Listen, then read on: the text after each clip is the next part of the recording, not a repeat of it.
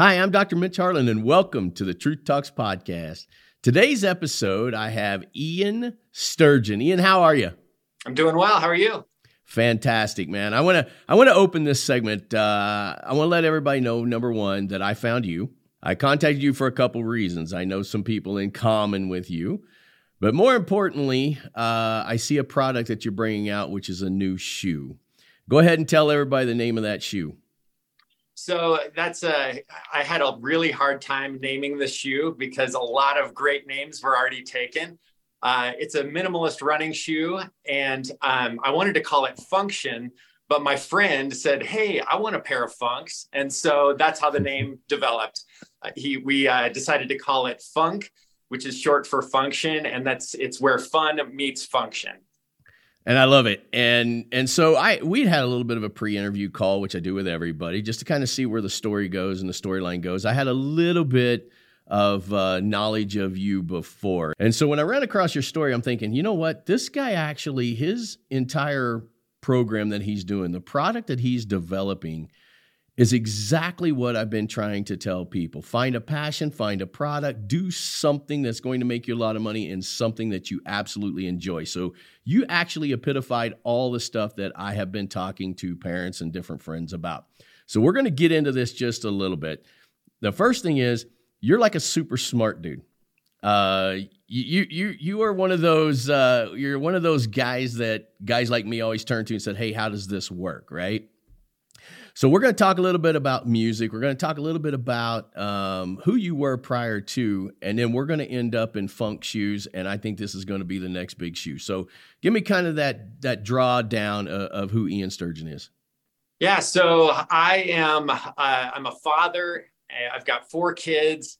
I've got a beautiful wife, Debbie, and it's been a very long road getting to where I am, and my wife supported me through all the weird things that I've done. But really, I started out, I wanted to be in radio. I saw the movie Private Parts with Howard Stern back in the day, and I thought, that's what I want to do with my life. Mind you, this was a very different time in my life. And so anyway, I got into radio, got on the air, and realized that not only was I not very good on the air, I also hated being on the air because I couldn't take back mistakes if I made a mistake. And so I found the production room and started selling sound effects and music to other producers around the country. And that business I got fairly a lot of distribution in that business. But anyway, if you've listened to the radio in the past 20 years, maybe more than 2 stations, you probably heard something that I made. I won't bore you with all the business models in radio and things like that, but let's just say I didn't pick the right business model. And so even though I was making all of these elements and selling them to producers all around the country and everybody liked my stuff, I really wasn't getting paid that much. And so I remember just this weird feeling. It was when my company first started and I was having to moonlight just to keep the lights on and pay all the bills. And I remember working in a factory setting when I was scheduled to go speak on stage at a radio conference as an authority on the subject later. And I'm just like, something isn't right here. Something's not lining up because I'm supposed to be this respected guy. And just having trouble putting everything together. So this is why I love your story, to be honest with you, right? Like on one side, you're on the stage, you're this incredible authority in what it is you've done. And the other side, you're like, wait a minute, this isn't paying off, right? But you didn't stop there. Yeah. So because of my background and just learning how to sell things on the internet, a friend of mine had started an e-commerce company called Boulder Band Headbands. And I just, written some things that he thought that were hilarious. And so he decided to hire me as a copywriter and then later on as a video editor for Boulder Band Headbands. And so I was part of that team and learned all about what I didn't know about e-commerce. He really taught me the power of paid traffic and leveraging Facebook advertising and copywriting and email, and all of that just got way better. And video editing, because I was in radio, was just a different shaped ball. And I was able to just continue to hone my skills. And that company was so awesome. JD and Amy did a great job with it. And I was able to be on that team to help them scale well into the 7-figure range and to win the Shopify Build a Business competition that year. And it was a lot of fun. So, which is always interesting, right? So this is what I usually talk to about with a lot of people. There's a product, there's an idea, but everybody gets into that stumbling block of how do we go to the next level? Even here at Truth Talks, we brought our product online, and most of our conversations go to how do we go to that next level? Yeah, so I'm leaving out huge chunks of my story because I'm sort of a serial entrepreneur, but I also started our town's first CrossFit gym. And so I was seeing, as I was working for Boulder Band headbands, I was seeing these big, bold patterns on headbands that these ladies were wearing. And I also owned the CrossFit gym. And so I thought, well, what if I could create a jump rope that you could mix and match colors and put patterns on and all these things. And so I started another company that sold jump ropes to CrossFitters. And that was my company. And I bootstrapped that up to this 7-figure range, and just had a lot of fun with that company as well. And did that for quite a few years, actually. I was at the end of it, I think I'd owned it for 6 years. So, but started to get burned out and still was just kind of missing something. I felt like I wasn't able to be authentic with my audience. And so there was just something missing there. So it's authentic with your audience, or are you just a serial entrepreneur and you got to have one more thing, the next big thing?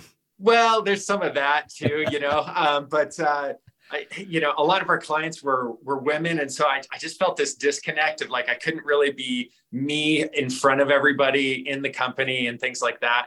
And so anyway, I think all of that was just imposter syndrome, honestly. But anyway, long story short, at the end of the day, I sold it, and it was a really great experience. I loved every minute of it. Even though, at the end of it, I was starting to kind of just question what was going to be next and what I could do to grow the company. So would you say that your brain, like, are you constantly just looking around for new things, new products, new things to design, create? I mean, is that something that's just inside you? Absolutely. So I have ideas all the time. And honestly, when I sold my last company, it exposed a little bit of arrogance in me, because people would be like, well, what are you going to do next? And I thought, I'll do whatever I want, like I have all these ideas, right? But, discovered recently that, not all of those ideas are great ideas. And so, I think I'm sure you've heard the expression fail fast, which is, see if something gets traction. And if it's not going anywhere, it's crickets, it's time to move on. And so there were a few of those cricket ideas in the past year or so, but yeah, I love ideas. I think about ideas all the time. I have this favorite quote of mine, which is like, just imagine something that would be wonderful if it was only possible, and then set out to make it possible. So that's kind of my mantra. Like, well, I just try to think of things that I would love or that would be really neat and could impact the world in a good way. And then I try to make those things possible. So this is exactly why I wanted to have you on, because, in my day, you can obviously, camera catches my gray hair pretty easy because I don't have any black ones left, but it was different. You were sold, hey, you either get a trade, go to college, work that job, try and save up enough money where you don't starve when you get old, and it's different now. And even though I'm up there, I like to keep my finger on the pulse of what's really going on in the world. And that way, when we run shows or whatever, we want it to be very valuable. And I think you just said something wickedly valuable, which is fail fast. I actually like that. I like that term. Mm-hmm. I've got a friend who his son is sort of spinning his wheels and not really doing anything in his life right now. And he said something that I thought was so funny. He said, just go do something, anything, go fail at something, but do something, And I think that's key is, it doesn't matter. I think sometimes it doesn't matter which direction you pick, just that you pick a direction and you go for it. One of the greats, and he's a little older too, but I love him. That's Jordan Peterson's, it's his whole thing, right? Go do something. either fail at it or try again, but do something. And that's great. That was some great advice right there. So then all of a sudden you come up with this idea of a shoe. Mm-hmm. Take us into Func shoes now. Yeah. So I've been a runner forever. I ran in high school. I ran recreationally as an adult, all those things. And long time ago, I read this book called Born to Run and discovered that I really enjoyed barefoot running, which is basically wearing a shoe that has almost nothing to it. It's designed to act like you're barefoot. And so I started running. It changed my running stride. It helped me avoid injuries. It made me a faster runner to run that way. And so I've been just wearing these minimalist barefoot shoes forever. But the other day I was going through my closet. I had an event coming up that I was going to have to do some running. It was our town has this event called the Manhunt, and you take high school kids try to sneak from the high school to another location in our town, and you got to chase them around and tag them. And so I was trying to pick out a pair of shoes for this event, and I just realized I hate every single shoe in my closet. It's either not great for running or it's great for running, but it's ugly and embarrassing to wear. And I hated every single shoe that I had. Obviously, I loved little specific things about them, but I thought, what if I could just take all the best elements of all these shoes and put it into the perfect barefoot running shoe? And so that's what we're working on. So, and how does a person even go about that? Who do you call? I mean, you just start looking on the internet for suppliers. You just start looking at manufacturers and start looking at little pieces of things they've made of like, okay, I like the way that one looks. Okay, I like the way this sole, that they made this sole, but I hate that shoe, So you start combining these things and start asking questions like, hey, could you put this with this? And at the end of the day, you're probably in it for a few weeks looking around for somebody who can help you and asking a bunch of dumb questions and looking like a noob. But, at the end of the day, you figure it out. So. Well, that it is kind of interesting because as I was kind of preparing for your segment, I went through a couple different shoe brands and I thought this was really interesting.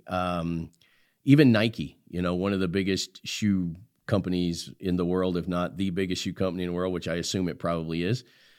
It was really interesting how many people said this won't work. This is a bad idea, when they were going to get their first major athlete to do that. I even looked up Tom shoes, which I happen to know quite a bit about that. And their whole marketing campaign was, let's give away a pair. We'll build a pair. We'll give away a pair. But what is interesting is how many people, when a shoe company first started getting going, how many people were just like, nah, I don't think that'll work. I don't think that'll work. And then, literally me and producer Chad, we sit around our hey dudes all the time, right? Because it's just something that is kind of like a slipper. It felt good. You either like the looks or you don't like the looks. But I wanted to catch a story, and this is why this one really hit me hard. Plus, I knew of you. This one has a lot of potential because you also have that driving factor and know how to scale up these companies.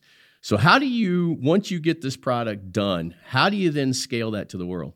Well, I think the biggest thing that you always face when you're trying to get something out into the world is just, can you sell one to a stranger? And that's always the first obstacle. And something, if you can't cross that, then you're dead in the water. So putting it out there, like everybody around you, all your friends, all your family will tell you that something is a great idea. But until you can get dollars into your pocket from an absolute stranger, you don't really have an idea. And so those are the things. That's the first step to growing and scaling something up. And then after that, then if you can use paid advertising to scale up a product and pour a little bit of gasoline on it and still get, you're getting a return on that investment, that's how you scale things. And so give us a little bit of the technology behind the shoe, because it is very interesting, actually. Yeah, so we're just starting with a very flat, zero drop rubber sole. And so what that means is you don't have an elevated heel that you see in a lot of running shoes. What that heel does is it allows you to overstride and strike the ground with your heel as you run. A barefoot running shoe, you want to land on your midfoot And so we take away that heel, it doesn't exist, and you end up running what you should end up running with a midfoot strike that's more under your body. So that's why we do that. Then we also have I hated tying my shoes. And that's one of the reasons why I wore shoes that I hated. They were just so convenient. You could just slip on your Hey Dudes and walk out the door. So we have optional stretchy laces. So our shoe can be very convenient. That's another thing that we wanted to include. And the thickness of the sole is also important. It's just a 5 millimeter thickness. So it feels very much like you're barefoot. But if you step on a rock or a piece of broken glass or something, it's not going to tear you up. And then also if you go to the site, it's very customizable. So we put a lot of style into the equation. We wanted something that people would like wearing at the grocery store and at the gym and at the office. So you can design a shoe that is something that you enjoy, something that looks just like you want it to. So again, this is just so unique to me because obviously I know you're going to scale this thing and we're going to see these Func shoes. And as I told you before, I wanted to be able to walk in the store and be like, hey, you know what? We were kind of a part of this Func shoe and it was just taken off. But here's something I want to ask you. So I know producer Chad and myself, we both have kids about the same age, you know, the new Nike Pandas, the new whatever else that's out there. And these kids are really into this stuff. What's the difference between saying, hey, I want somebody to come out with a new shoe and building your own? Like, I want kids to realize, young people, not necessarily super young kids, but young people, you know, you take a guy like you and you decide, I'm going to make my own shoe. I mean, where does that mentality come from? You know, I think a lot of it came from my mom made me believe I could do anything. That may not have been true, but she made me believe it, right? And so I really had that feeling as a kid. And if somebody's grown up and they didn't maybe have a supportive parent like that made them feel like that, just think like all these people, I mean, I don't care if you're talking about congressmen, senators, whoever they are, they're just people. They're just guys, right? That thought the only reason they're in the position they're in is they thought, yeah, I can do that, you know? And so if somebody can do that, if somebody can build a shoe company, another person can build a shoe company, right? And so whatever it is, just I think the biggest thing is commitment to just step into it and just know that you're going to keep stepping into it unless there's something that absolutely prevents you from doing it. So, you know, in the past in different companies, I've had threats of lawsuits or huge supply chain issues, something like that. But if you just keep on stepping in and showing up and doing whatever you can do, you're going to be the guy that started a shoe company or, whatever it is, any e-commerce company or really any product, a store, an organization. You're going to be that guy because you're the guy that showed up and just kept on taking steps toward it. So it really is that easy too. I mean, it really is. You hear it from everybody who's been successful like yourself. That's what you always hear. Tell me this, from the crazy thought in your head to actually having the shoe on the internet, how long was that process? Gosh. So let me preface this by saying this is something I've done before. So the time was shortened because I knew where to go and where to find things and stuff like that a little bit. But I would say about 6 weeks is about what it took to find a manufacturer, to get it on the internet, to start, to design the shoe and make sure that it can do everything we wanted it to do. But like I said, that process was shortened because I knew how to do that already. The first time I did it, I think I was at it 3 months before I found a supplier that could do everything that I wanted to do. And how much due diligence do you have to do? Like when you're looking at different manufacturers, and obviously you're going to scale this thing to super big and signing contracts. This is probably for maybe the person that's just kind of really designing a company and without these pitfalls. How do you protect yourself legally and all of that? Yeah, that's a great question for a lawyer. But for me, I kind of just go for things. And a lot of times I'm ready, fire, aim, honestly. But I think that there are some things that you can do that are they are sort of guerrilla tactics for vetting manufacturers and things like that. One of the things that I thought was so ninja that I heard years ago was, say, you tell them that you'd like to come visit the factory. And if they start backpedaling and say like, oh no, we're not set up for that, or we don't want any of that, then that's kind of a red flag. And then other things is just, asking them for examples of products that they've produced for other people, things like that. And you're going to start to get a really good feel for whether they're professionals and they do this all the time, or if they're feeding you a line of BS and that they're not a great choice. I think that's harder to do the less you know about an industry or a product or anything like that. So I've had some times where I hired somebody. This was for a software product, an app, and I kind of got hosed. And so there is risk. You have to go in and know that things could fall apart. But those are just some basic tactics that I've used in the past. So how much money is a person talking to develop a shoe? I mean, we won't necessarily say yours because I know that's probably inside company secrets. But if a person was going to design a shoe, what kind of money would they need? I would say that you are. I mean, I would say that you probably need mid 5 figures to get something on the market. Is what I would say. Yep. That's actually less than I thought. Yeah, and that's probably why I never started a shoe company before, because it sounds like something that's very unattainable.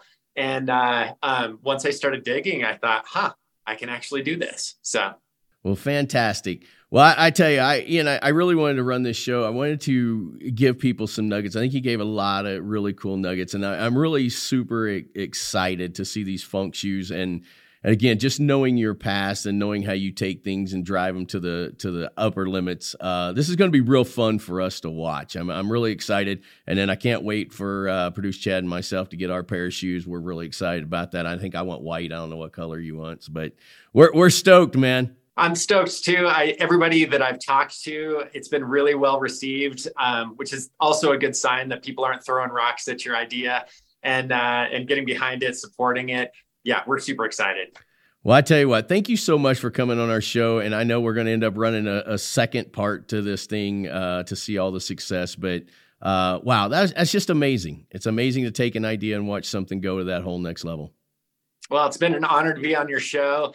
And I absolutely am excited to see where this thing goes and be back on if you'll have me. So. Oh, I absolutely will. And tell us here before we leave, how do people go on and find Func shoes? It's funcshoes.com, and you can just follow your nose there and design a custom pair of barefoot shoes. All right, Ian. Thank you so much, buddy, for coming on our show. I appreciate it. Thank you. All right, bud.